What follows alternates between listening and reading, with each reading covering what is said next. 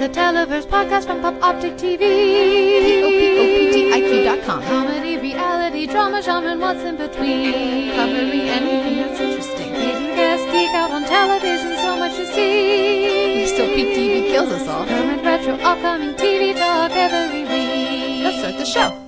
Hello and welcome to the Televerse Pop Optics TV podcast. This is Kate Kulzick, TV editor of PopOptic.com, and I'm joined this week by one of the writers at Pop Optic, as well as one of the staff writers over at Vague Visages, Mr. Max Bloodstein. Max, welcome to the podcast. Hello, how are you? I'm doing well. It almost was a light week in TV for me this week, just because there were a couple shows that took the week off.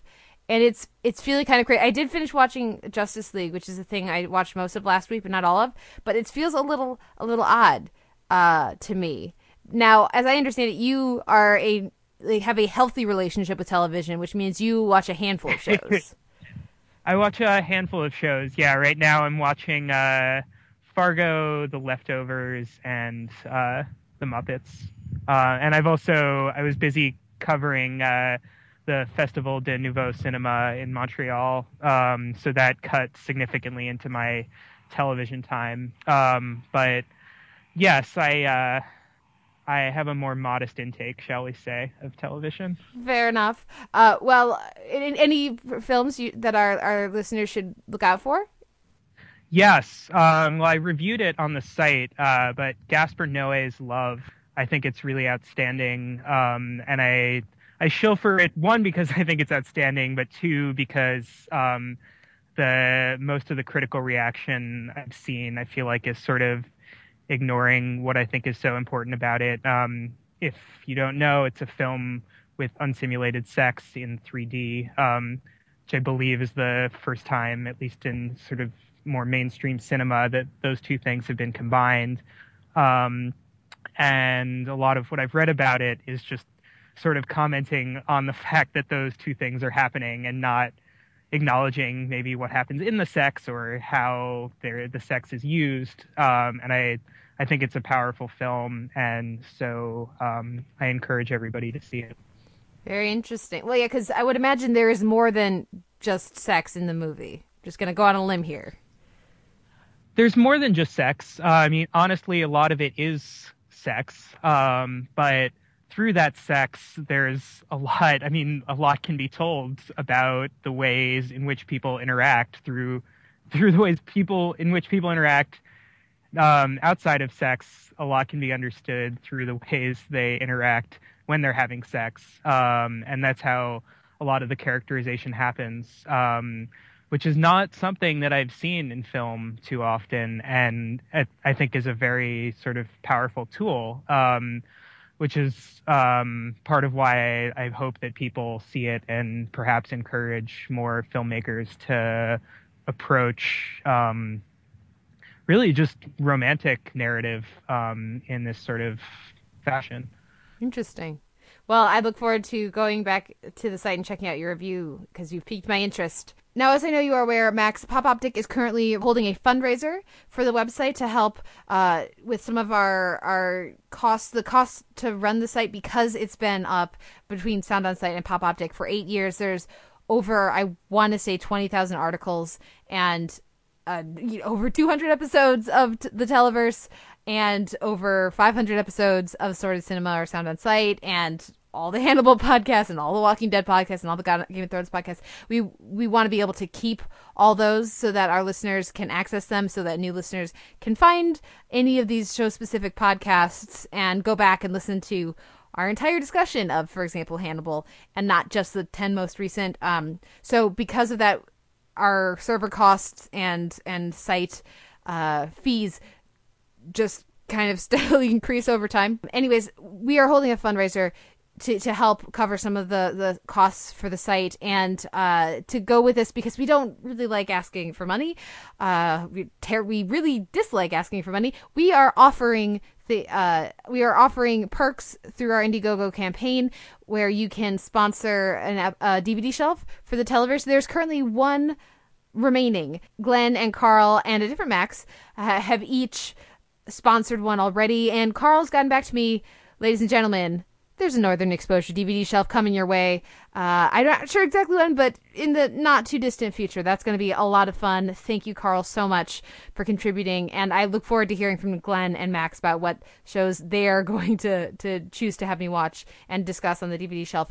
You can also, if you'd like to come on the DVD shelf as a guest co-host for that, that's one of the perks available. You can guest co-host the Walking Dead podcast, the Game of Thrones podcast. There's many others associated with the site. You can have an ad at the website, and there are many other perks that we can offer to those who donate specific levels for the fundraiser. Or if you've got $5 to send that you would like to send our way, we would appreciate it. Every little bit does help.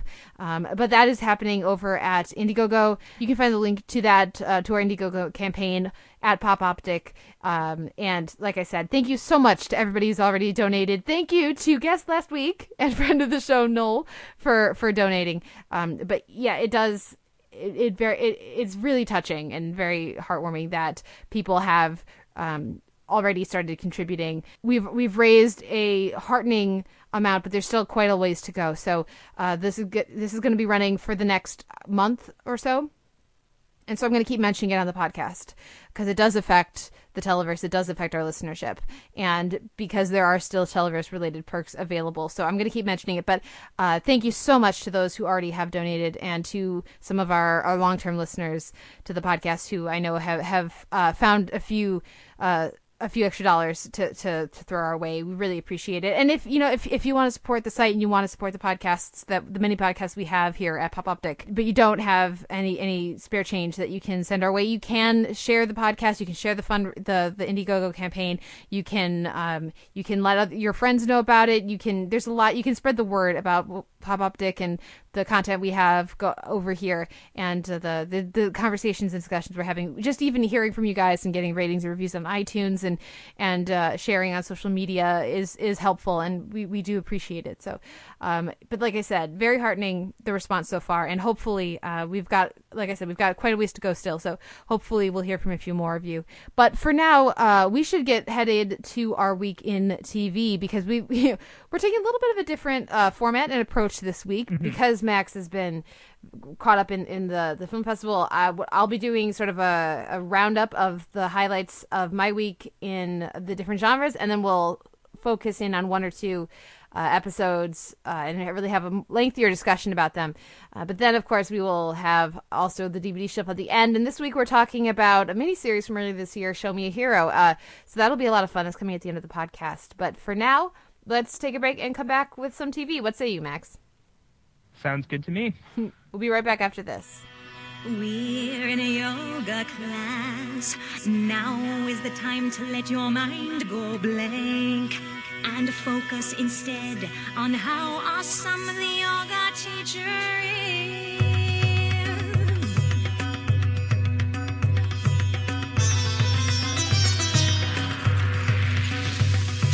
Look at me, I'm so good at yoga. Look at me, I'm so good at yoga. Exhale on another side. Rebecca sucks. I do stuff with my body that no human should be able to do, like putting my face behind my knees, turning my hand into a shoe. As the morning sun kisses the lotus, I kiss my own hoo-ha. Can you do that? Greet each day, namaste, screw you, you're fat. This week in comedy, I'm going to give a roundup of a few of the highlights for me, which is going to include Crazy Ex-Girlfriend. Josh's Girlfriend is really cool. Jane the Virgin, Chapter 24, You're the Worst, There Is Not Currently a Problem. And then we'll dive in, talk a little bit about the Muppets, which did not have an episode this week, but we're going to talk about last week's episode, which we didn't talk about last week on the podcast. That's Pig Out, as well as maybe a little bit, again, another one of these chats about where you're at with the Muppets, Max, and see how it lines up or doesn't with some of our previous guests. So that's going to be fun. But first, to kick things off, I want to start off with my Crazy Ex-Girlfriend, because the pilot was really promising, and I had some really fun musical numbers. And then the second episode was, the episode itself I was fine with, but the songs, we led into the segment with one of the songs from this week's episode, and I'm watching it going, not sure if I should be offended that they're doing a kind of Bollywood number for this Latina yoga instructor who's Josh's girlfriend. Yeah, there's like cultural appropriation stuff that's pinging in my head. I don't know if you have any thoughts on this, Max.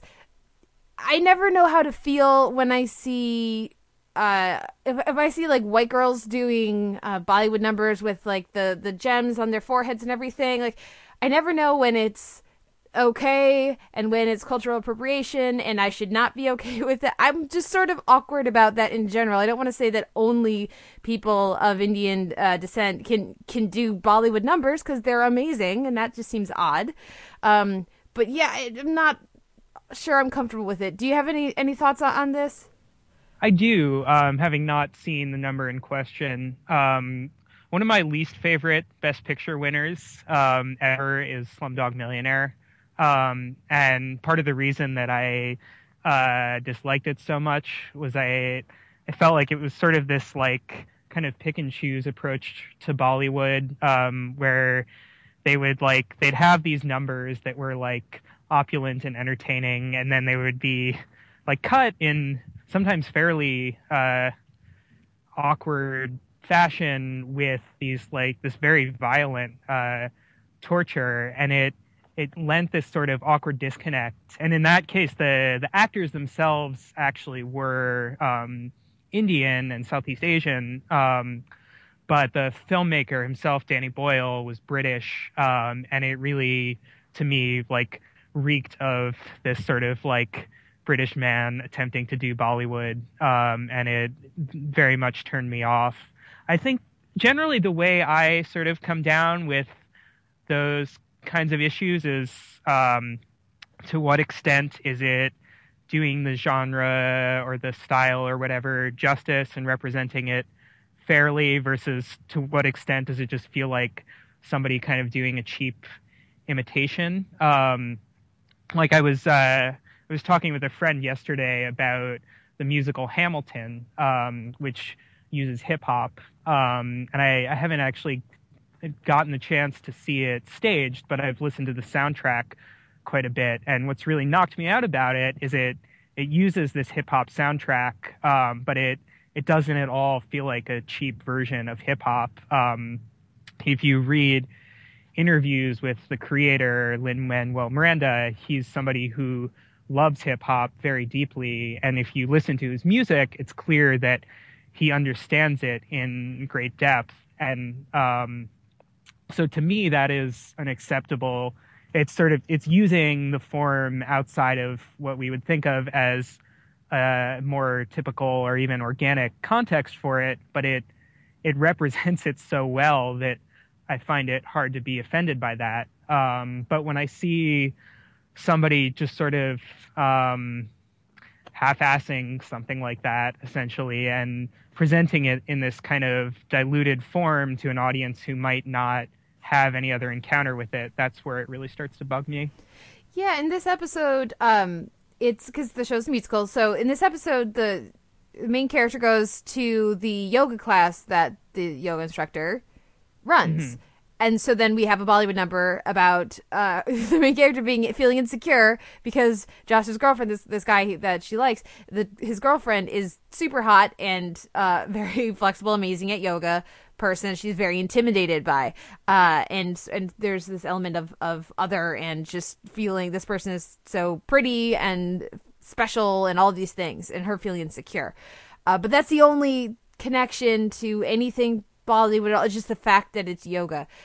So I'm on the fence, and if yeah, you know, it's like, well, but they did musical numbers last week, and they did like this kind of making fun of like R&B or the Sexy Getting Ready song from last week, like kind of some music video tropes and everything, and I was fine with it there. I guess they just didn't, for me, it wasn't funny enough. It didn't work well enough for me to not be wondering and concerned about these other issues. So I'm hoping that that this one is just kind of a blip, and the songs will get better. And again, usually when musicals about very white people pull out a Bollywood number, I just can't help but think of Smash and their terrible Sure. Bollywood number. I don't think that's Right. the association Crazy Ex-Girlfriend wants me to be making. So hopefully this is a blip, and the music will match the fun dialogue and performances in the show much better tonight as we record. But yeah, so ellipses on that. I'll report back next week. I look forward to hearing what our listeners have to say about that. I wanted to mention Jane the Virgin as well, chapter 24. This one brought the Jane love triangle to a head in a way that I think was really important. They needed to address it because it's just been a really big part of the show for a while now. And they needed to actually do something about it. So by ending the episode with Jane telling the guys that she loves them both, and having this running bit of Jane imagining the Bachelorette version of herself, and which guy, like, how, that lets her talk to herself about how she's feeling about these guys, and sort of stand in for the audience surrogate of Team Michael, Team Raphael. And I thought that worked really well, and it was very fun. The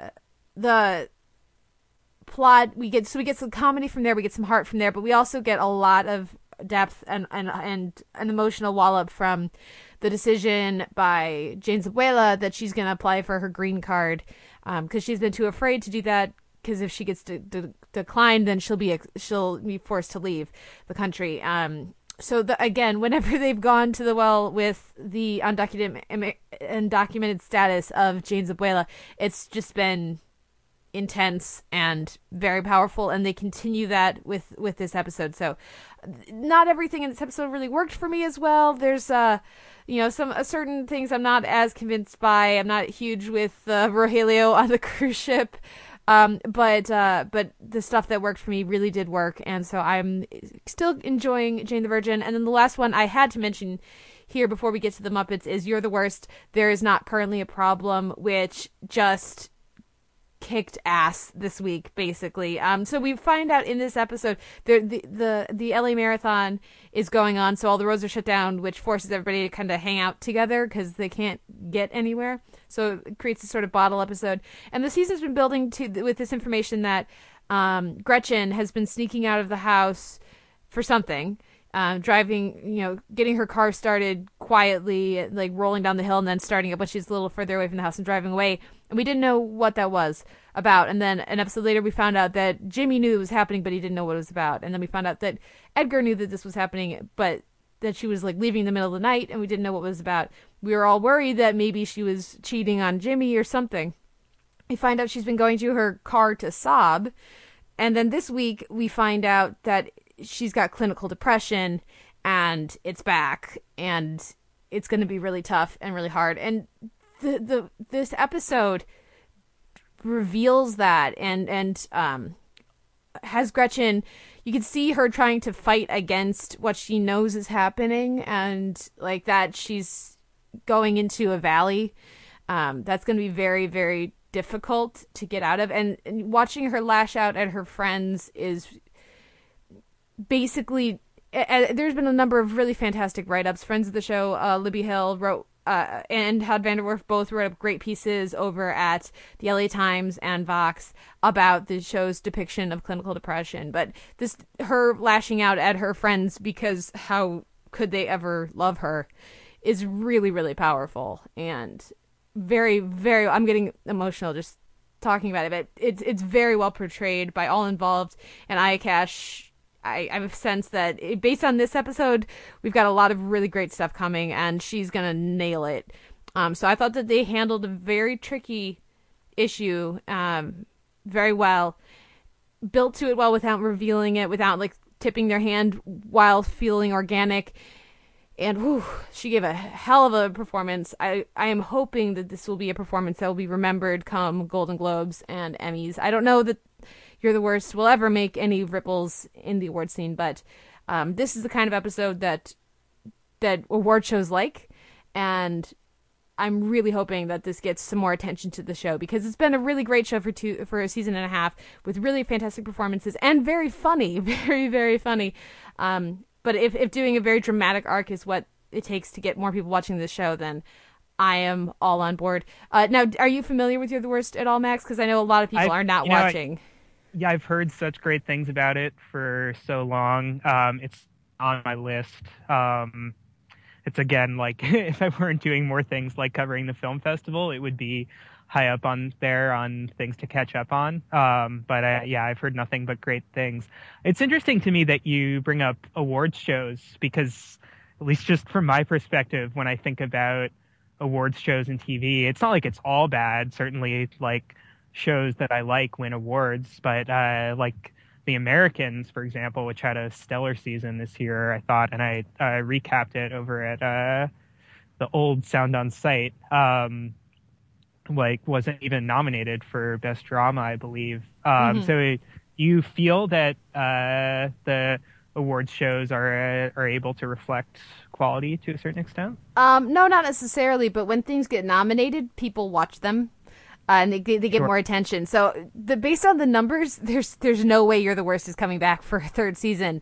The viewing numbers. So if this can draw more attention to the show and to these performers, that's a good thing. I know I actually don't care about award shows at all. Like I actually watched the Emmys this year because I was live tweeting it for the AV Club, and it was odd to not be disappointed the whole time, because I didn't necessarily think everything that won should have won, but pretty much everything that did won, I was like, okay, they're good.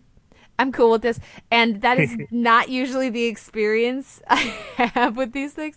So no, like you mentioned, The Americans is a perfect example. It didn't win for writing, directing. It wasn't even nominated for Best Drama, which is ridiculous because they had an amazing, amazing season. It's definitely in my top 10, if not probably 5 this year, and it's been a really good year for TV. But yeah, so the award shows don't have the best shows necessarily, but when things do manage to break through, that can be indicative of a larger swing in the favor of that show, or more attention coming to that show, which is, as far as I'm concerned, for You're the Worst and some of these other bubble shows, they're doing really great stuff. That can only be a helpful thing. Sure. Well, let's move on to our last show in This Week in Comedy, and that's The Muppets. And again, like I said, there wasn't a new episode this week, but we didn't get a chance to talk about last week's episode, which I thought was pretty fun. Pig Out, which saw Miss Piggy becoming friends with the crew. What did you think of this episode? It was among the better ones, I thought. As readers of the site know, I wrote a rather scathing review of it when I watched the first 2 episodes. Delightfully scathing review, might I say. I didn't necessarily agree, but I thought it was fantastic. Oh, thank you. I thought the Piggy subplot worked well, like better than other ones maybe have worked. I mean, what it's coming down to me, the larger problem for this show is that I don't feel like it works particularly well to explore these characters in the sort of depth that they are. Like, I love The Office, and to a certain extent those characters they kind of rely on their tropes, but they also have this kind of depth to them that I think can really be explored in the mockumentary single cam format. And by contrast, the Muppets, to me, like the original Muppets show, the characters are much more one-dimensional. And I say this from an absolute place of love. I think that it's a one-dimensionality that works very, very well, particularly in this like multicam variety format, and when they are able to play the different tropes off of one another. But sort of what they've done is like these plots of like not just sort of laughing at Miss Piggy for being desperate, which is like its own like possibly troubling stereotype, but to not just sort of make that joke, but to explore it in greater depth. And then like Fozzie wanting to write his own script instead of just sort of like wanting to make jokes. and I'm not finding it convincing, I guess. Fair enough. I'm gonna ask, after that review, what has made you keep watching? Because you hated the first 2 episodes. I was curious to see what they would do with the style. I actually really liked the Muppets movie. I didn't see the sequel, but the first sort of Muppets reboot with Jason Segel, I enjoyed, and I think part of what made me enjoy that, because it was also, I mean, it was a film, so almost by design, it was a sort of single cam, more cinematic format. But I think part of what made that work better for me was it felt very strongly like it came from a real sense of love for the Muppets. I felt like that was conveyed pretty much throughout the running time. And by contrast, Bill Prady, who had created the show, I believe, and I think he got his start working with Jim Henson. I know he has some sort of like deep affiliation with the show. Then it was part of his sort of television training before he went on to work on The Big Bang Theory. But it doesn't seem to me to be coming from the same sort of love, at least through what is conveyed on the show. It's just sort of like, I want to present these characters in this new way, when maybe that way doesn't necessarily fit those characters at all. Well, I think the prime example for that is this week what they do with Sam. And I'm sorry, having Sam have this like The Office style crush on Janice really wasn't working for me. Right. It just felt wrong. Yeah. No, I agree. And like, I think in the Muppet Show, those are the kind of jokes, again, like Piggy's love for Kermit, that they would just sort of play for laughs, and it would be like a quick thing, and there'd be some really exaggerated reaction, and that would be it. But you're not gonna like having like a Jim and Pam style relationship with Muppets characters is just not gonna work for me.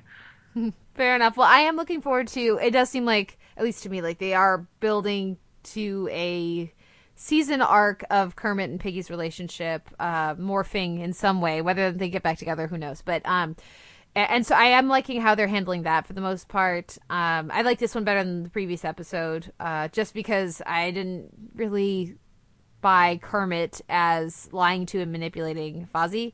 So like Miss Piggy, okay, fair enough. I mean, come on, she's Miss Piggy. She's being absurd almost constantly, and so she needs to be kind of handled a bit. But with Fozzie, I was less on board with that. But so I had more fun. I liked this episode better, and I did really like a lot of the karaoke stuff. That Ed Helms was fun and really fit well with the show. I think it was not very surprising that he did work so well with them. But yeah, so having this, I thought was one of the better episodes.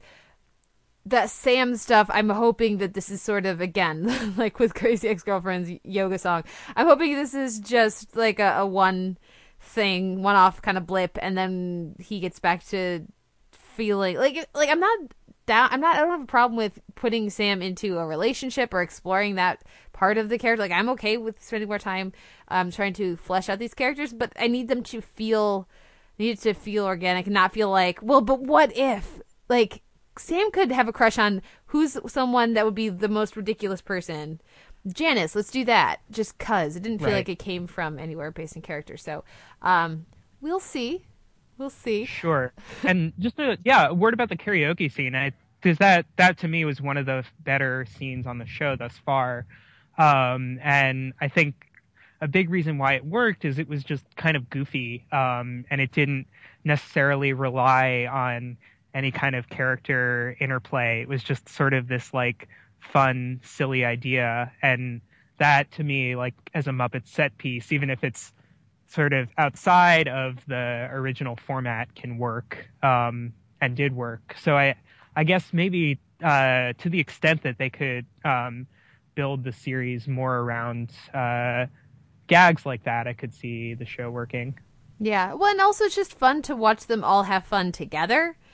and not have that antagonist. So because, once things get going with Piggy and like she's no longer being insufferable, it is just kind of fun to watch them all have fun and hang out together. And I did enjoy like which songs each of the different people chose to sing in the montage. I thought it is a good amount of time. It doesn't go on too long. It doesn't, they really manage their time well there. So yeah, I agree. That sense of fun that is so crucial to the Muppets was there in that sequence, and hopefully they will recapture that a bit. Do you have any final thoughts on the Muppets?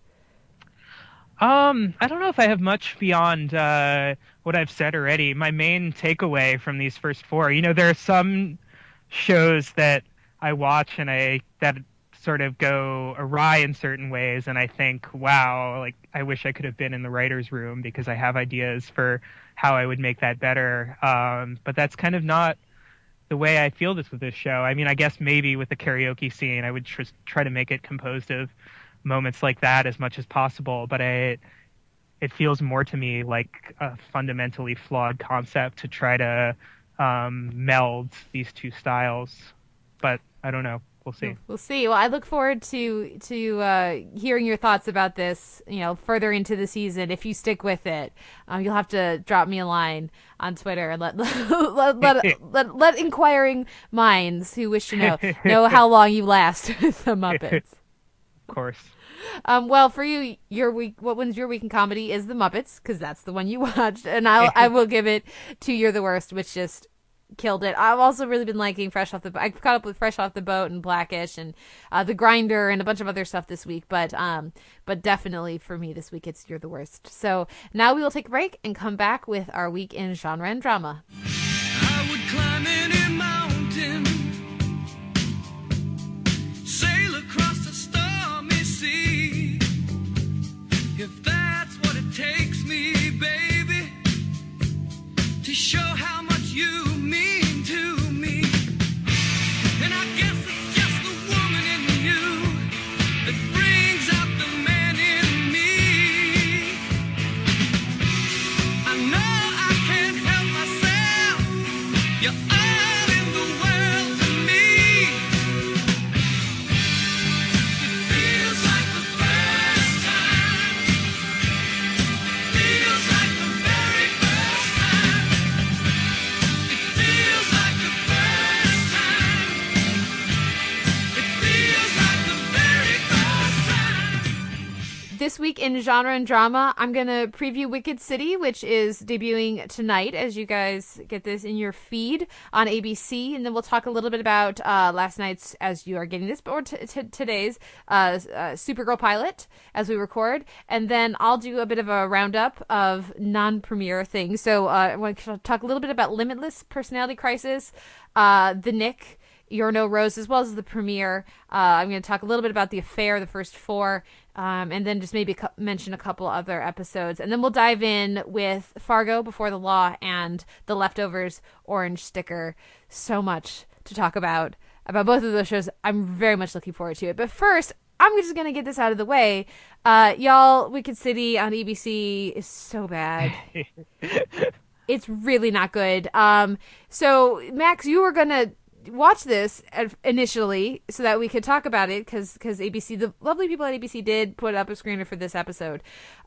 However, when it became apparent that time, there was only so much time in the week for you this week, I said, just unless you really want to watch this, just and I'm so glad that you didn't, because okay, here are the ways that Wicked City is bad. First of all, it's a serial killer show that does nothing new to explore serial killer things. There's nothing in this pilot that we haven't seen in other serial killer shows. There's plenty of really terrible serial killer shows out there. This is not Stalker. Like, it could be worse. This is not The Following, but it is really bad. There is some really fun music and fashion and all that, because it is set in the 79, 80, 81. So it's like the beginning of the 80s. So there's a lot of really fun stuff with that, with the time period. But aside from that, nothing that we're getting with the killer kind of perspective is something that is worthwhile. And then it's also a really terrible cop show. Like, literally, I'm not kidding you, Max. Jeremy Sisto, who's playing a cop here, he literally says, I can't be a partner with. I can't have my partner be somebody I can't trust. You know, like that is a thing that gets said on this show. How? Because I don't know if you can tell, but this is going to be a butting heads, oil and water relationship between these two cops. I wonder if they're going to earn a grudging respect for each other, with each other over the course of the season. I wonder if they're going to realize that maybe they should learn some lessons from each other. It's just, it's so bad. Okay, so there's just some of that stuff where I was just like, but Jeremy's sister was so good as a cop on Law and Order. Why did they? It was a tentpole. This is just a show with a bunch of people that you've seen be much better in other things, with some really bad writing. And the one element that seemed like maybe it would be unique would be that they have this like serial killing team with this man and this woman. Usually, you know, female serial killers are a much more rare thing. So it's like, okay, maybe that's something that they could do. No, this is a character who is introduced. One of her first scenes is catching a spider to put outside and telling her kids, what do we always say? Do no harm, because she's a nurse. So now we're going to get to watch her get corrupted by evil Ed Westwick over the course of the season. It's just, who of course has mommy issues, and yeah, it's just really, really bad. Fortunately, because last week we had Truth Be Told on NBC, which is probably the worst of the fall comedies. I think it beat out Dr. Ken as the worst of the fall comedies, because damn, Wicked City, worst of the fall hour-longs. But thankfully, they're not all bad, because we're going to talk in a moment here about Supergirl, which I actually did really like. So guys, don't watch Wicked City. It's going to go away quickly, I'm almost certain. But like the people at ABC, or the people, not necessarily ABC, but whoever is responsible for this, the writers, this should be better than it is. It's got a very good cast, and it wastes them, and I have no idea how this happened. So, yeah, it's not good. What is almost certain to be better is going to be starting up this week, but we unfortunately didn't have screeners for. Stars has Ash vs. Evil Dead starting on Halloween. Also starting on Halloween is season 2 of Les Revenants. We'll be talking about these next week. But let's talk about a good new show that's starting up, which is at least as far as I'm concerned, Supergirl, starring Melissa Benoist. That's how you say the name. I've learned. There's much debate. I was a fan of this one. I was pleasantly surprised, partially just because my expectations were very low after that initial trailer that got released. What did you think of the Supergirl pilot, Max? You know, I thought it was a lot of fun. And I don't mean that in a superficial way. I found it really enjoyable. And in a way that sort of post Christopher Nolan superheroes aren't always treated. There's this, it's been pushed back against to a certain extent, but there has been this trope for quite some time now of sort of the dark and gritty superhero, and this is not that. This is bubbly. It treats it as fun as I think superheroes certainly can be. It also has a very explicit feminist subtext, I think, which I found kind of interesting, almost to the point where I thought maybe it was heavy-handed, and I believe Alan Sepinwall in his review found it a bit heavy-handed. But I don't know, I thought maybe sort of in conflict with that, maybe that's the kind of thing we need, particularly with superheroes. It's just such a male-dominated genre that being so sort of explicit about female self-empowerment is not a bad thing at all. No, I mean, there are so few female superheroes compared to male that we're seeing on TV and in film, especially in film, and specifically leads. So I mean, you've got Skye on S.H.I.E.L.D. is definitely the lead over there, and Agent Palicki's Bobby is one of the, an Agent May. Like that's a very female powered show over on S.H.I.E.L.D. Not always a great show, but one that I'm still watching every week. But as for the, like the fact that we don't have a Black Widow movie anywhere near, like you can't even buy a Black Widow toy, Right. We clearly have issues with studios believing in female-led action movies, let alone superhero movies. And I mean, we're finally getting traction on a Wonder Woman movie all these years into, however many reboots of Spider-Man and and Batman. But so I'm okay with there being such a, at times, very heavy-handed feminist message. And as any of our listeners who are still listening know, I am very much a feminist, so it's not surprising that I am okay with that. I do think they bend over backwards to justify calling her Supergirl as if that's not a dismissive sexist thing, when it clearly, okay, so like if you're gonna, like, as they keep calling him her cousin, just say Superman. But anyways, they don't say Superman, they say her cousin. Her cousin isn't Superboy, so why is she Supergirl? It's like, well, I'm a girl. No, you are a grown-ass woman, Callista Flockhart. Right. You are not a girl. But basically that's the name of the property, and so that's what they have to call her. And instead of lampshading it, or instead of having it be what the newspaper dubs her, but maybe she doesn't like it, and instead of chastising her for thinking calling a grown-ass woman girl is actually rather sexist, they have her be wrong about that, which doesn't work for me.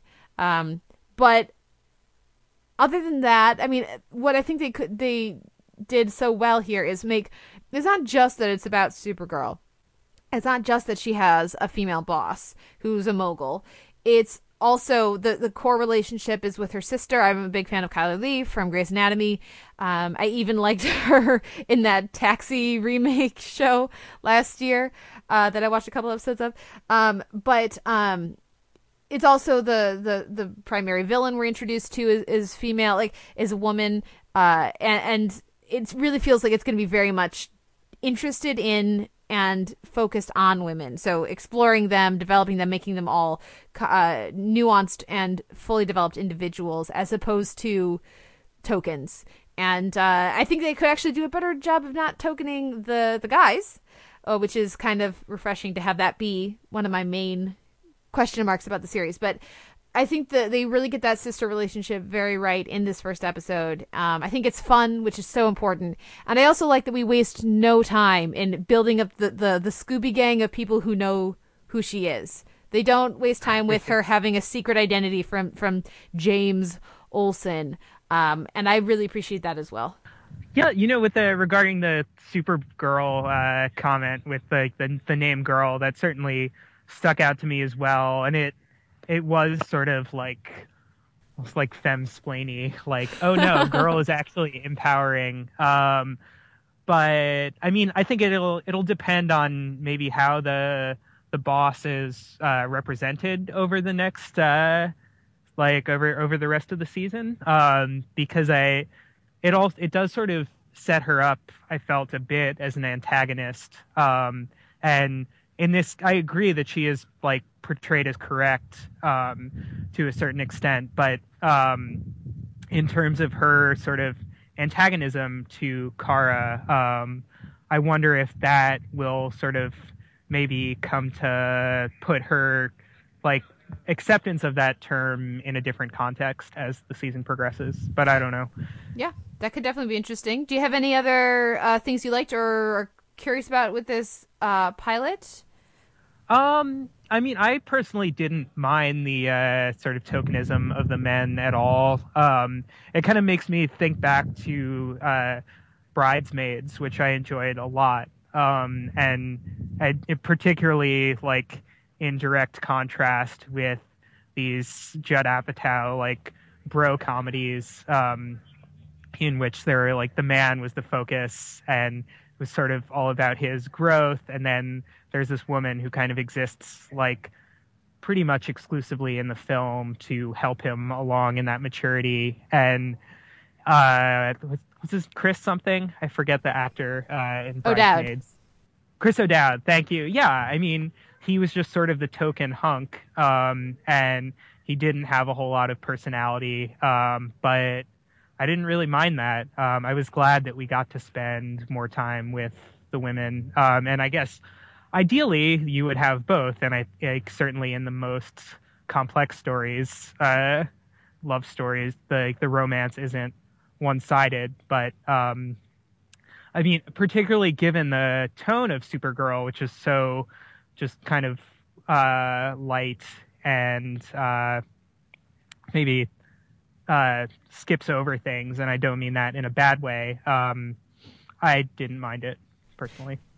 Yeah, and again, this is a pilot. There's plenty of time to shape things as we move forward. But yeah, I think it's a solid pilot, and I'm looking forward to following the season. And it's about damn time we have Supergirl. You know, we have a female, unquestionably the lead in an action-based show. We're going to be talking about Supergirl more on the Televerse over the course of the next few weeks, but I wanted to give it some quality time here.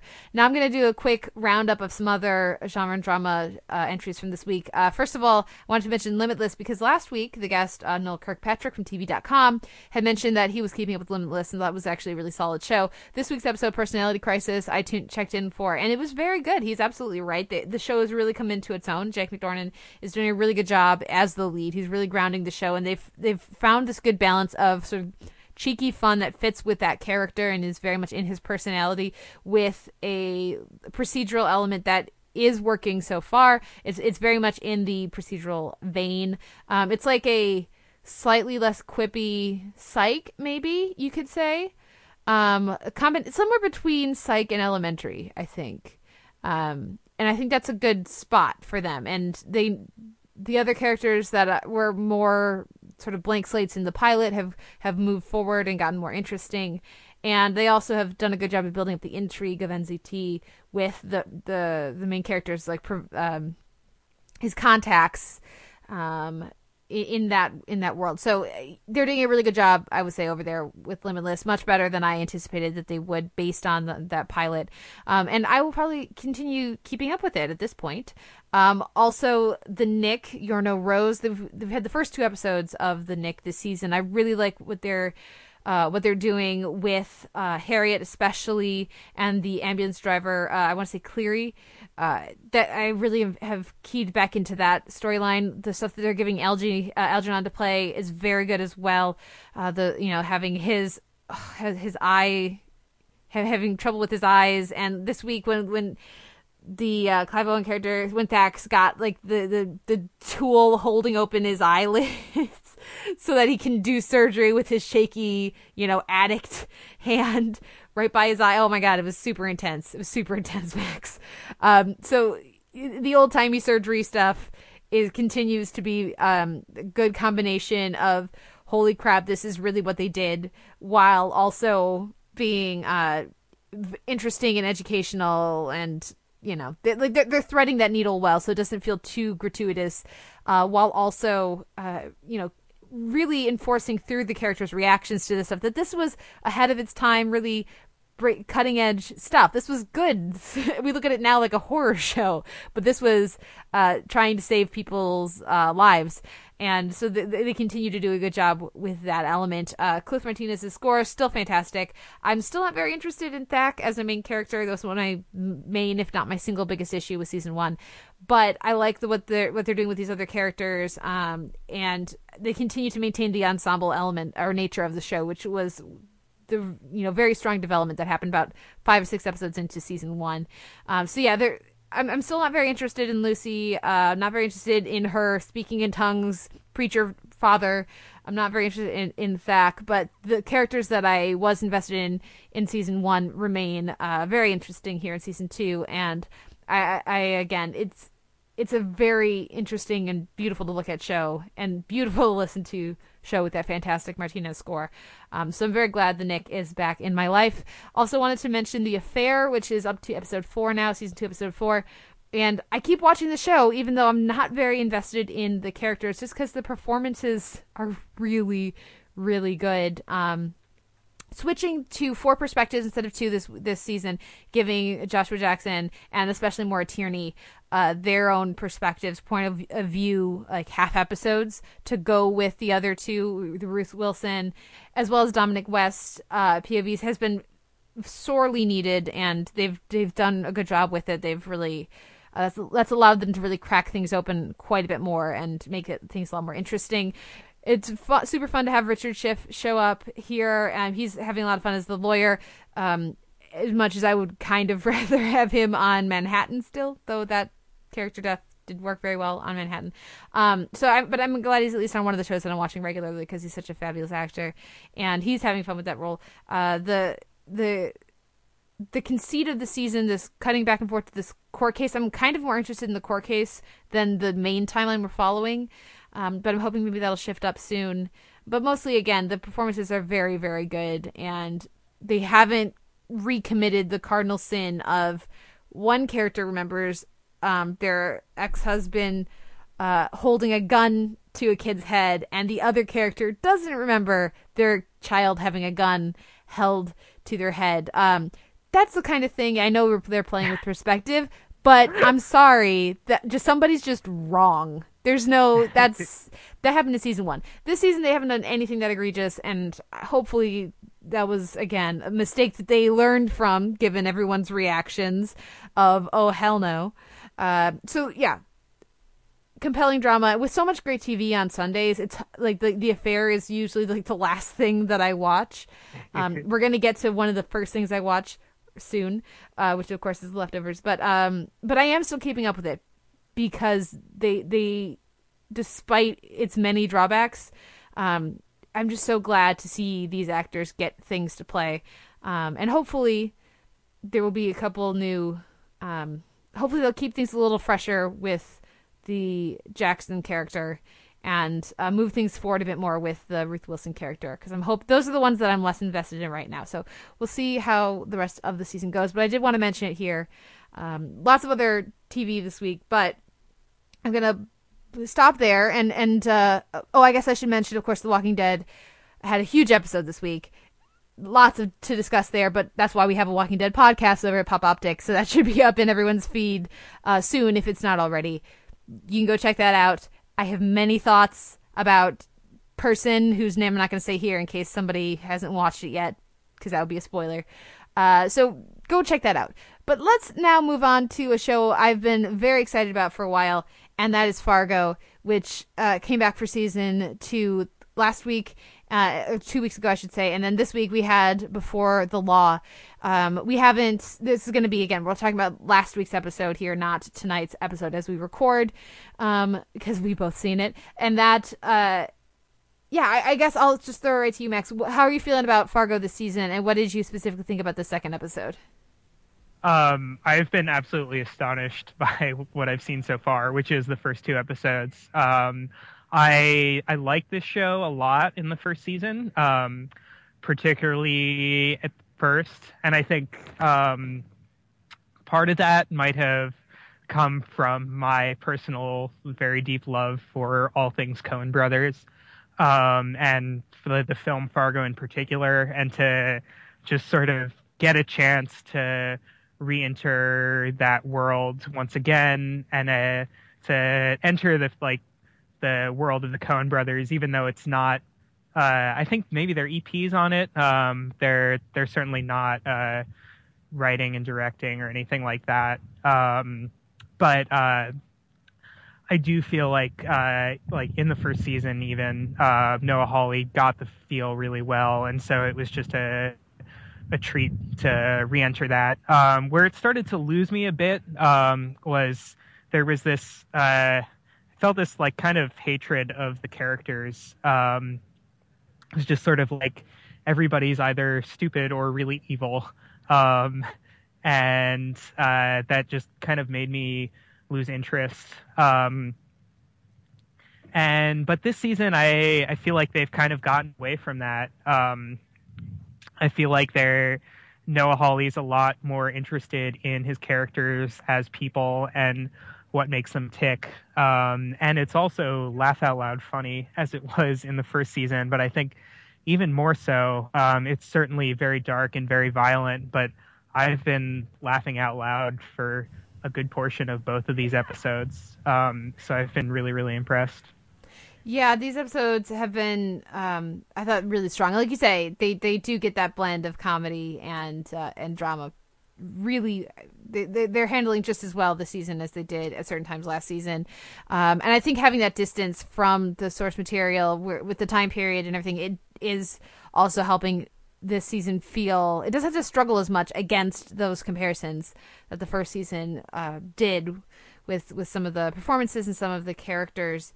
As much as I miss Alison Tolman because she's amazing, and so much of the cast of season 1, but I've really, when you talk about the comedy, some of these characters, I like the first episode and comedically that opening of the pilot of the premiere, I should say, so good.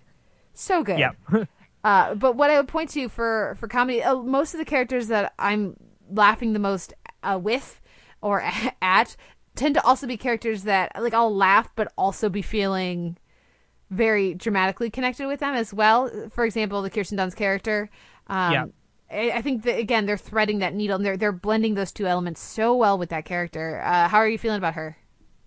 I think she's fantastic. Like, one of the scenes that had me laughing the most from the first episode was where she's talking with her husband, I think his name is Ed, the Jesse Plemons character, about how they're not having sex, and he clearly wants to have sex with her more. And I think she says, "Well, we did that last weekend," and it was just timed perfectly. And again, like, you're getting a portrait of the characters, and so, as you said, sort of a dramatic connection, but it's still very comical at the same time. And what I like is, I feel like the laughing at and the laughing with are not necessarily separate from one another. Like, we're sort of laughing at them for being sexually inactive, and particularly at the husband to a certain extent, but I think it's not a wholly unsympathetic portrait at the same time. So I think that's been really fantastic. I totally agree with you about the distance from the source material. I think that was ultimately what kind of lost me the most, was, like, by having he was an ad salesman. Was Jerry Lundegaard or Lester Nygaard, sorry. See, this shows, I just know Martin Freeman. Freeman. Yeah. The Martin Freeman character, I felt, was much more explicitly connected to the William H. Macy character, and the Alison Tolman character was much more explicitly connected to the Frances McDormand character than anybody is in Fargo season 2. And I felt like having those explicit connections just sort of invited the comparison, and I felt like the show versions were coming out below ultimately. And so by being more distant, I feel like Noah Hawley's doing himself a great service, basically. It's becoming its own thing, and I think that's working really well. I really, particularly in the second episode, was connecting very much with the Plemons character, and it's just so wonderful to see Plemons get something to do that isn't be in, like, 3 scenes of a really good movie, which is kind of what he's been doing for the past however long. It's just so wonderful to see him actually get a role that he can really kind of put his teeth into. And I think they're doing a good job so far of just starting to tease the drama and the tension. When he's grinding up the body and we get the Wilson character come in. I mean, like, that's a sequence that, again, we're only in episode 2. It's going to get so much more tense than this. But I think that they do a good job of moving us towards that, where we can anticipate tonally the show is likely going. Yeah, no, I agree. That scene, actually, it sort of verged on losing me. I felt like it was maybe a little more cheeky than necessary, with the body parts, like, almost being discovered and then him, like, just barely not. But I feel like they're establishing the characters strongly enough, and the scene was very much grounded in those characters to the extent that it was still able to work. As far as the rest of the season, one thing that we haven't gotten to talk about yet that I'm really intrigued to see how they build is this extraterrestrial influence that they've sort of insinuated in both episodes, but hasn't. I don't know. I have no idea where he's going with it, and I like that. Yeah, no, that's like one of the highlights. It's just so weird in the premiere. Right. It's fabulous. Now, I've heard people say that it was the reflection off of that balloon that they found. Any thoughts on that? Because it's been I watched these when they got sent the screener, so it's been a while for me with the premiere, and I don't remember. Would that fit with the premiere? I don't know if it's been a while for you as well. I haven't seen it since it was first on. Honestly, I hadn't considered that. But with the War of the Worlds voiceover in the end of the second episode, I mean, there's no way that Noah Hawley just missed that, right? No, that's definitely intentional. So, I mean, I don't know if it's just sort of like a joke, or it's like a motif that he's going to keep coming back to, and isn't necessarily going to make explicit, or it's going to be sort of like an ambiguous thing, like The Leftovers, which we'll talk about later. So I don't know, but I like that he's not making it particularly clear one way or the other, but keeping it very much a element. I just love the idea that like our Sioux Falls climax for the season is gonna be like this X-Files alien thing, and then Keith Carradine just like didn't bother to bring it up in season 1 because it wasn't relevant. You're like, does Allison Tolman know that there are aliens? And it just, again, like, we're not looking for aliens right now, don't you know? You know, right. Like that's like I doubt they will do anything that extreme, but I would kind of love to see the show just take a left turn like that, because I trust Noah Hawley and the writers and the directors to do it and execute it well, because they did have done such a good job. They're so adept at handling tone that I would trust them to do something that outlandish and make it work. The last thing I guess I'll mention is the score on this show is so damn good. It's like between we've there's been a lot of talk about how fantastic the Cliff Martinez score for the Knick is, and certainly how significant an element that was in establishing the show in season 1 is continuing here in season 2 as well to be just as powerful. The score for Rectify earlier this season was amazing, and I know our listeners are probably tired of hearing me say nice things about the score for Hannibal, but as far as I'm concerned, the score for Fargo that we've gotten so far at least is on par with these other ones. It's been a really fantastic element to this show. It's to the point where it's making me consider reviving my score-based write-ups. Not enough to actually do it because I don't have enough time. It's very time-consuming to do that, but it's really fantastic and very inspiring to me as a musician. To it makes me sit on the edge of my seat just a little bit more. So I wanted to throw some love that way. Do you have any other elements to the show that are exciting to you, or any final thoughts before we move on? I think so. I think we've just about covered it. I'm just really excited, honestly. Based on these first 2 episodes, I feel like this very well could end up being my number 1 show for the year, because I've just been blown away by what I've seen so far. So I'm really excited. Well, that's a great way to transition, because The Leftovers is making a hard play for my top 10 and maybe even my top 5 with this season. It's been such a fantastic season so far. And this week we sent her back after, having our 3 different episodes with Following Different Family. We get back and we kind of share the episode a bit with the 2 families in Miracle. What did you think of this installment, Orange Sticker? Yeah, I like the kind of siege they're building here with Kevin being implicated. What I've liked about this show all along, and this sort of goes back to the alien comment with Fargo a bit, is how sort of they've been so they haven't felt the need to give answers, and I like how they're continuing to do that with Kevin, and it's possible we'll get a more explicit explanation of everything that's exactly going on there, but I mean, it seems to me like it's sort of meaningful enough what we know already, and then to play on how that affects the characters. And so I like how they've done that so far.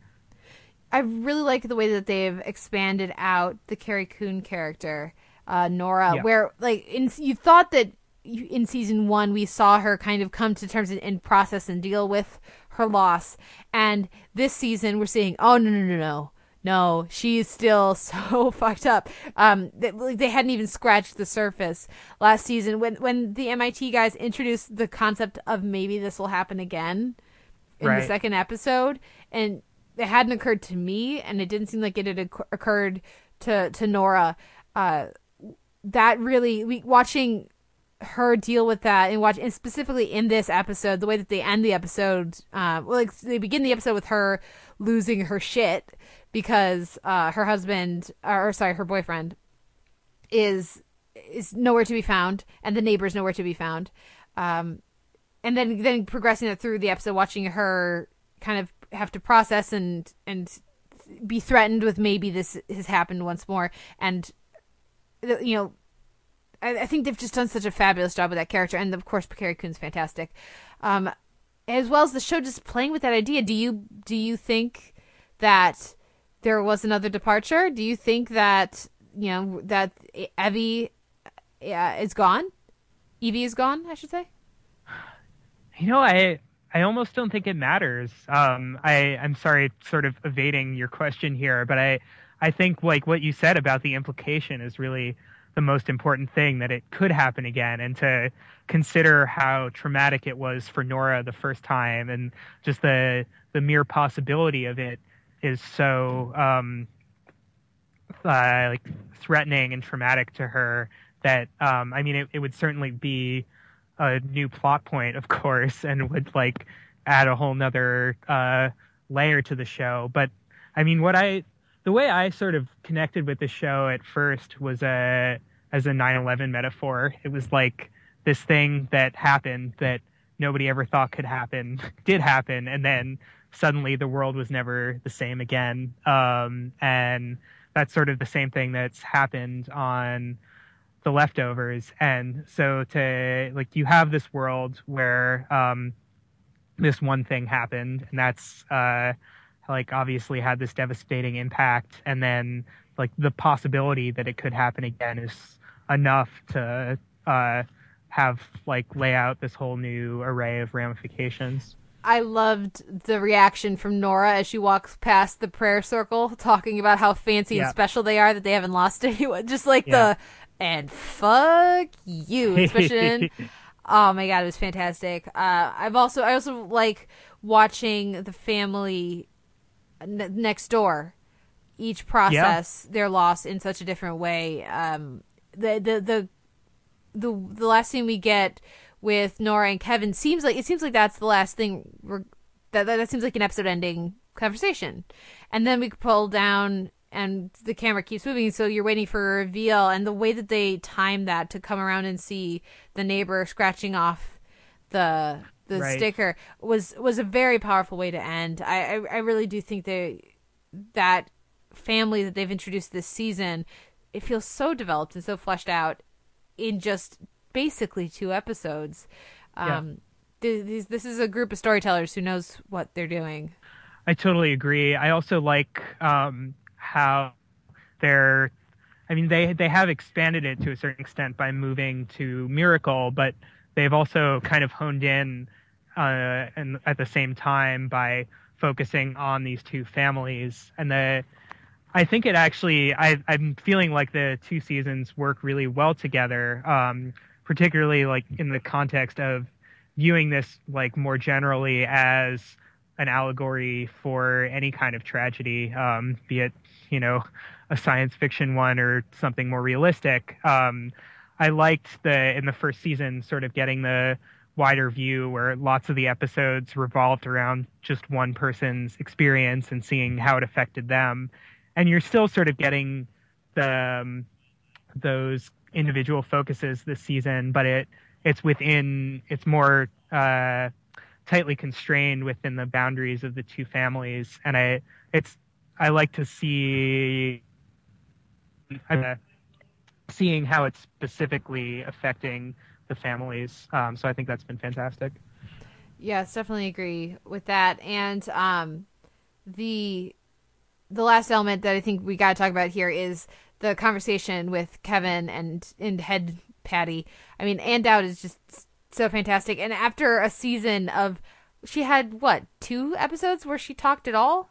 And was still so affecting last season, to have her just be a nonstop chatterbox. This season, it's been so fun to watch the actress get to play and just do something so different. What did you think of her singing Grease? And, these other little exchanges we're getting in this episode, like the kind of evil smile we see her give when she says, I'm just glad we're talking about it. Ooh, chills. Right. No, for sure. And I mean, she's working, I think the sort of evil smile makes her, it fits with her as a kind of double to Kevin. But I'm sort of increasingly unsure of what to do exactly with their relationship, because like the cell phone thing, where the implication is that she knows where the cell phone is. So are we supposed to think that Kevin just knew somehow and he was only able to guess where it was, like through having Pat speak to him? He could have seen it earlier and not quite registered it when he was, because he was down there. Yeah, he was down there earlier that day, so he could have like glimpsed it in his periphery or something, and not realized that he'd seen it, and he could be talking to himself, or he could just be that Patty knows stuff. It could be either way.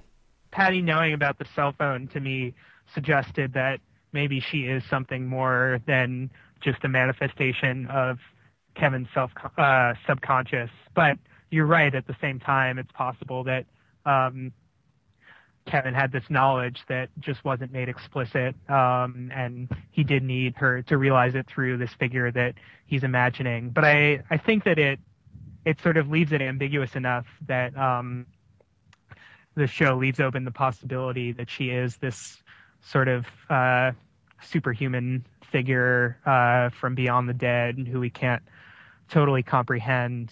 And I like that ambiguity, and I think the show has done that sort of ambiguity with its paranormal elements really well from the beginning. Yeah, this season, even more than the first, is pushing the mysteries, in very actively presenting mysteries that people want or need answers to within the show.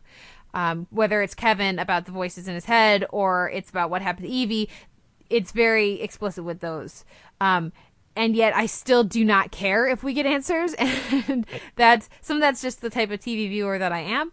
But it's also, I think it's a testament to how well they've established this world and how well they are telling the story they're interested in. Because if we don't get answers to any of this, I will still be satisfied with the kind of show that they are providing. And they're doing such a good job with these characters that I don't need answers. No, I agree. And I mean, that's sort of the way I feel about plots in general. There are plenty of stories that work well for me, where there are certain elements that, if you think about it, don't really make sense. And I actually think what's going on here is that they're self-conscious and like what we just call a plot hole, because I think they're aware that they're not providing answers and they're okay with it. And it certainly does require a specific kind of viewer to be okay with it. But it also does require the storytelling to be at a certain level where the viewer is not going to care. And I think that's what we've gotten thus far. Yeah, I absolutely agree. Well, then what wins your week in genre and drama? What wins my week? Well, it's just Fargo or The Leftovers. Maybe it's Supergirl. It's not Supergirl. Oh, and Supergirl, right. I'm sorry. No, it's not Supergirl. Supergirl was super fun, but both Fargo and The Leftovers are just like really knocking me out right now. I kind of think I'd still take Fargo, honestly. I'm enjoying The Leftovers a lot. I've been with it from the get-go, where a lot of people were sort of alienated by the first season. I've been really on board the whole time. But the elements are working together in Fargo is just really blowing me away. So it's a Fargo. And for me, it's anything that isn't Wicked City. But more explicitly, I'll split the vote here, and I'll give it to The Leftovers.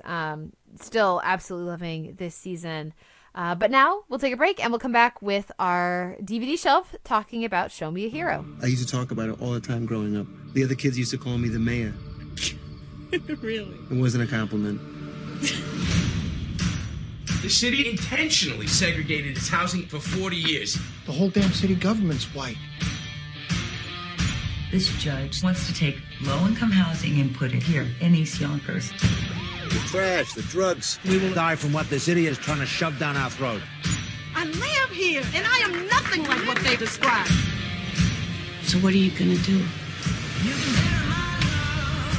It's that guy from Yonkers again asking if he can get any help from the state of New York.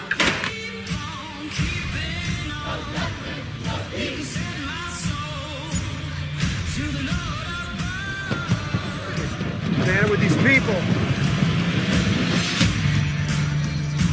You wanted to live somewhere better, but everything has a cost. It's time you recognized your failure as a leader.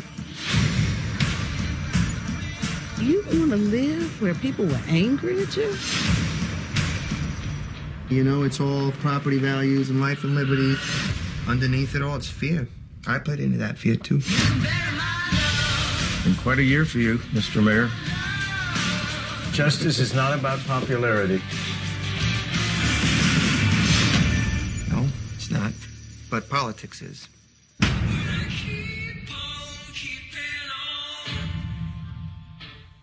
This week at the DVD shelf, we are talking about a miniseries, which is something that we haven't done very much of.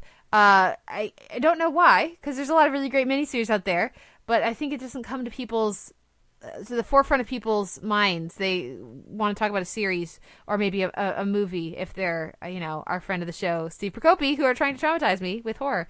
Always a pleasure, Steve, if you're listening.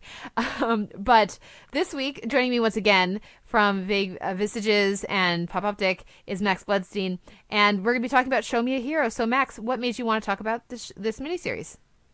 Well, I've been a David Simon fan for quite some time, like a lot of people. That's probably not the most interesting way to start on a show for people who watch lots of TV, to talk about the man who created the sort of de facto greatest show of all time. But, I find his work to be just extremely empathetic. He's interested in people of different ethnicities and different classes who are in different kinds of labor situations, and that's something that always comes through really strongly in his work. And Show Me a Hero is on the one hand is specifically obviously about this housing situation in Yonkers. He manages to weave all of these different stories in that and show how they're by it and give consideration to their different concerns and desires, and I found that really powerful. Yeah, the way that it follows these different stories. I remember talking about it on the podcast as I was watching parts 1 and 2 and going, why are we following, I'm enjoying all of my time with these different people, but I'm still looking for the thread, not realizing that, of course, everybody who wasn't associated with Cisco were the characters, basically all the not white people were the characters right. We were going to watch get into the housing, feeling like an idiot because it was so obvious that I had still missed it. But again, the care with regards to these different people and really showing them as fully realized individuals and his willingness to let them be fallible and also exceptional at various points in their stories. I a lot of writers, a lot of creators would not have, for example, I can't remember the character's name, the woman who's going back and forth between New York and the Dominican Republic. I don't know her name. I know who you're talking about. Yeah, but we wouldn't. A lot of other creators would not show her going back and forth. They wouldn't have her dither because they wouldn't want to spend the time on making. Really showing her experience, and they would just have her say, "Oh, we can't do that. I can't do that because that's not what's best for my kids." Not actually follow her through as she tries different things, trying to find the right balance for her life and for what is best for her children. And that interest in the daily life of these people, as opposed to just how they fit a larger narrative, really sets David Simon apart. I agree. I was watching, not to get too much on another show, but Narcos I watched this summer, and it's different. I think it's a much more focused narrative than David Simon goes for, but to a certain extent, I felt like it was trying to, give a sort of panoramic view of the situation, but I just didn't feel the same kind of empathy and concern for what all of the different characters felt that I feel in David Simon's work. So, that just solidified for me how important I think what he does is. What I think is so fantastic is how he weaves this political context with a dramatic context. They're not mutually exclusive, and they shouldn't have to be, but he is, like, on the one hand, the story is so rigorously adhering to real life, but it doesn't push back against the dramatic aspects of it. So I think that's really fantastic. And it's also able to have fun with this stuff too, which, again, this should be a super dry topic, but right. And it's like you say, he's very interested in keeping this close to the source material and like what actually happened, the characters and everything. At least that's what I've been led to believe by people who know stuff better than I do in regards to this actual, time period and what actually happened with these housing projects. But then we get like these super, like, Alfred Molina just chewing all the scenery as Spallone. He's also willing to, like, this miniseries is willing to have fun with some of these very colorful, shall we say, characters. Yeah, which is something that was so fantastic about The Wire as well. Like, it took this sort of ambition that seems almost like ridiculously absurd to try and tell, like, the life and death of this American city and have it, like, have wider implications for, like, the war on drugs and, like, we don't need to go on about how great The Wire is. But while doing all that, the Wire was still so much fun and so funny, and it had all these really lively personalities. And I agree that's present here as well. Well, who sticks out to you? Who? A lot of the talks about Oscar Isaac, and we will get there. Trust me. But were there other performances and other characters that particularly resonated with you? The Alfred Molina one certainly did. As you mentioned, Catherine Keener. I had no idea she was Catherine Keener until I checked it out on IMDb. What really knocked me out about that was it's the kind of narrative that gets done a lot, at least the arc of sort of like, this is a person who doesn't like people, and then eventually she comes to like people, this sort of like redemption arc. When it gets done, I often just find it sort of hokey and not true to life, and not even particularly like encouraging, because it just feels so manufactured that it makes it almost like harder to believe that somebody could have that sort of arc in real life. But it was so organically presented and rooted in her character, and her performance contributed to that a lot as well. So I found that really moving. Well, and even just getting to see Bruce Altman as the character's husband, just not be an evil guy. He's always cast as the evil guy. So, just little things like that were also fun in some of the smaller performances. One of the people who really stood out to me was John Bernthal as Sussman, the civil rights attorney. Because, of course, the main things I know him from are The Walking Dead and Mob City last year. And so to see him in such a different role, he does such a good job with it. And it really made me much more excited to see him pop up in the next few things that he has got coming. I want to say, isn't he going to be Punisher or something in Daredevil? I want to say I don't know. He's popping up somewhere in one of the. He's in Sicario right now, the film. Mm-hmm. That's all I know. It's just nice to see him play kind of a regular guy as opposed to this. It's nice to see him as something other than such a physical presence, because I feel like he does have that, so he gets cast in roles that play to that strength. But here he's very much he's a lawyer. He's there to argue with people as opposed to be a physical presence. And I think he does a good job in the role. It's nice to see a different side of him. I agree. The other thing that was really nice, and this was a sort of Easter egg for Wire fans, but Namon, and I didn't even recognize him at first. I had to IMDb that one as well to see him, I guess, like 10 years later. I just thought that was great. It was a very, very small role. Like, he didn't get much to do, but just to see him grown up was a lot of fun. Absolutely. Another fun small role, Jim Belushi as the mayor. When he pops up, and I like that he's basically right at the beginning when we're all on board with Cisco and all that darn Jim Belushi, the mayor doesn't want to even try. And by the end, like he was right, which doesn't make him less of a maybe undesirable political type, but I thought that was fun, and to have him pop up at the end as well was a nice little bit, because in these political circles, especially in a particular community, you're going to see the same faces over and over again. So I thought that was a neat little element. But really, so much of this does come down to Oscar Isaac as Nick Wasisco. That's the element of the series that everybody was talking about before it premiered and while it was happening. And for me, the performance lives up to that hype, and still it sustains in my memory as one of the strongest and most memorable performances of the year, certainly for a miniseries movie, but even just in general. I thought he was absolutely outstanding, and like certainly heartbreaking by the end, but he's very sort of alive throughout. We were talking about how great all of these characters are, but he's strong, but he's still like vulnerable. He just really comes to life, and Oscar Isaac is a big part of that.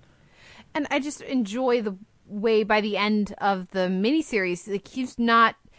It starts out he's this young idealistic kid. He's got all these ideas. When he realizes what's the right thing is, what he needs to do, he does it. But then as the miniseries goes on, as the character gets more and more in love with his own nobility, I guess, it really lets him be that rounded character, and it stops. It doesn't try to keep you lionize him, I guess. Beyond that, he feels more and more just another one of these political guys, way more interested in his own self-aggrandizement than in any particular situation that he was any election or any issue. And I really like that the show, the miniseries, it doesn't shy away from maybe taking some of the luster off that character as the story continues.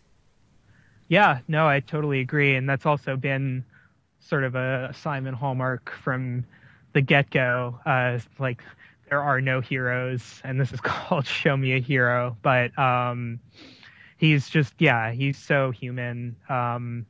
And he's certainly admirable in a lot of ways, but that doesn't keep him from being not admirable at the same time. And I think that sort of writing always impresses me, and it's always bold, even if it's like writers do like these.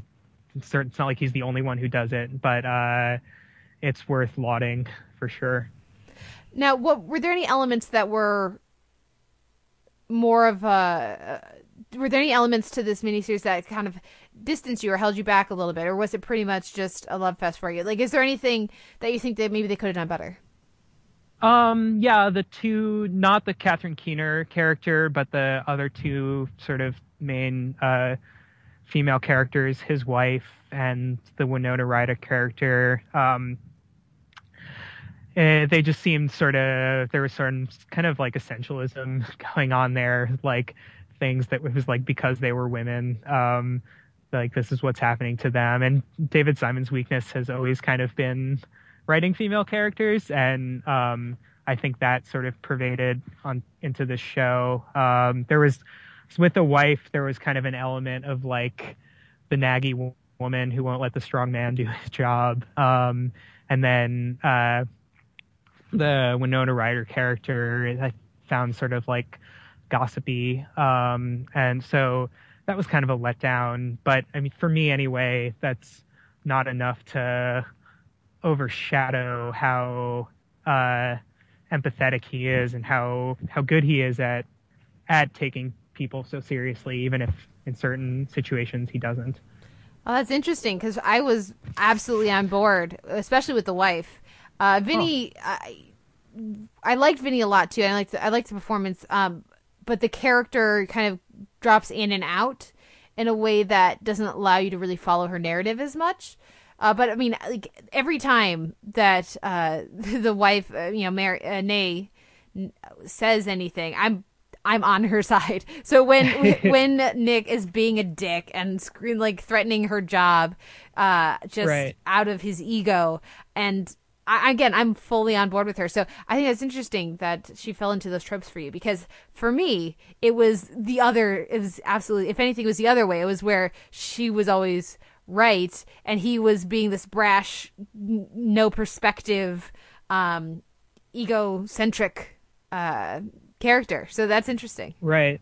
That is interesting. I guess I sort of tied him so closely to the housing situation, which was like so clearly the right thing to do, even if like he does become sort of overly political by the end. I mean, I agree that it's like those consequences are not to be ignored, but I felt like it was setting up this sort of like domestic versus office dynamic, with the man representing the office and the woman representing domesticity, that sort of bothered me. But I'm glad you liked it.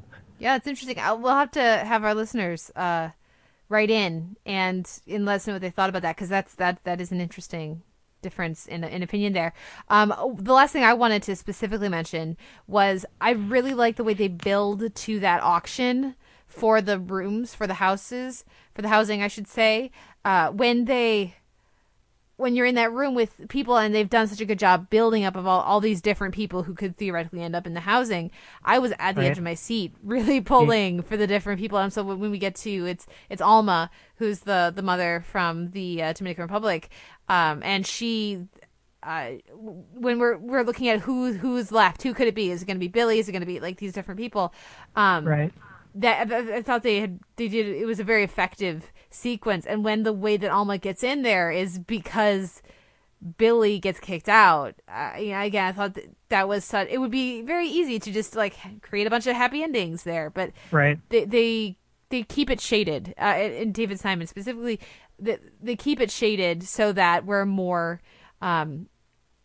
We can't just have a fuzzy happy ending. No, I totally agree. And that scene was actually very powerful to me specifically, because I'm from New York City originally, and there's this whole charter school movement there where like these schools are created that have these like complex, like amazing programs for students. And so like hypothetically, kids who might not get these great opportunities otherwise, and then suddenly are able to do all these amazing like extracurricular things and things with technology and stuff like that. But the sort of dark side of that is that not all kids get to do them. They have to have these lotteries, and it only ends up being a select few. And it's certainly nice for the ones who do get it that they're able to have these opportunities, but you can't help but think about the ones who don't get them. And to me, the housing lottery worked perfectly as an allegory for that, whether it was intentional or not. Did you have any other elements you wanted to mention? Or we haven't talked about the direction from Paul Haggis like at all. Yeah. I don't know if you had any other thoughts. Paul Haggis's work I thought was restrained, but I found it very effective. It wasn't like showy the way some like you think of like Cary Fukunaga in the first season of True Detective, but I did feel like it was very serviceable. What did you think? Yeah, I think it could be easy for some of the direction and the editing choices to feel very heavy-handed or didactic. Right. And I think for the most part, avoided that. There are a few shots that stick in my memory, and I mentioned one of them at the time when Alma is taking her kids and they have to leave a lot of stuff behind, and the kid goes back for the toy and then puts it back down. Like right. The pace, like just how long they hold that shot and giving that beat the resonance it needs without feeling too manipulative. I think Haggis does a good job finding that balance for the most part. He lets the performances shine here, and I think this is a character and a performance based and kind of fueled miniseries, so I think that's a smart choice. Right. The use of music also was fantastic. That's one thing I forgot to mention. All the Springsteen, totally set the tone, and music was a sort of a big component on The Wire as well, even though it was entirely diegetic. And you can't say David Simon and music and not say Treme, which is, of course, one of my favorite shows of the past 10 years. Say that. That was actually my second choice for the DVD shelf if this one hadn't worked out. For sure. And there, I mean, it's a bit more explicit because you literally have people performing and characters performing and the performers being characters. But it's certainly crucial to the world and in real life and crucial to the universe of the show. So I thought that was really nicely done. Yeah, again, when this was airing, we were talking on the podcast with former co-host Simon, how he's not a fan of the Springsteen, so he had a little trouble with it. But I like Springsteen, so I was good with it. I could definitely see it being an element that it's a very distinct flavor. So you're either going to be on board or you're going to maybe not so much. But I like that they do so fully ground the show with that choice. And it does feel appropriate for these characters and this setting. I'm with you on that one. No, I agree. And I actually like Springsteen as well. So I'm not a great example of this, but even if you don't like hip hop, for example, the use of hip hop on The Wire is incredibly important for establishing the milieu of the characters. And I felt the same way about Springsteen here. Yeah. Well, what's your final thought on Show Me a Hero? What's your pitch if people have not, they didn't make the time for this in this August? What's your pitch for our listeners to check out this miniseries? We've avoided spoilers, I think, quite effectively. Right. Go team. Yeah. What would you say? Yeah, I mean, I think a lot of what makes The Wire so great over the course of 5 seasons is here just in a very condensed form, in 6 hours, and in a way that doesn't really feel like it shortchanges anything, but you get this really powerful portrait of these people and the world they live in that short period of time, and it also it works as both a historical document and a very relevant contemporary allegory, and so I found that really powerful. And in spite of that, it doesn't keep it from being dramatically inert in any way. It's it maintains that political context without that having to be a negative impact on the drama. So I thought that was fantastic. Yeah, it's it does what's on the tin. Basically, it follows this character, the central character throughout. You get a really good portrait of that person, but you also it's about these housing projects, and you follow them from the pre-construction. You follow it from the first decision by the judge that Judge Sands that pushes things forward through all the controversy and the fallout to people living in them, and it follows that arc. It follows the arc of that project and this town really surprisingly succinctly. This is only 6 episodes, 6 hours long, and And I think they do a good job of balancing those two things. There's this larger, it's obviously there's nothing like the portrait of a town you get with The Wire or Treme, of course. It's nothing near that. But you do get, by honing in on just this one element of that town, of, this one project, I think they do a good job. David Simon and the rest of the team over at the miniseries do a good job of really getting you invested and interested in a topic that nobody else is interested in talking about. So, right. You gotta love David Simon, and I look forward to. I know he has a couple other projects coming over the next year or two at HBO, and I can't wait to see what he does next. Well, Max, thank you so much for coming on the podcast this week. Where can our listeners find you and your work online? I am tweeting over at mbled210. That's MBLED 210. I'm a contributor to the film and television sections of Pop Optic, and I'm a staff writer at Vague Visages, where I'm currently weekly reviewing Fargo.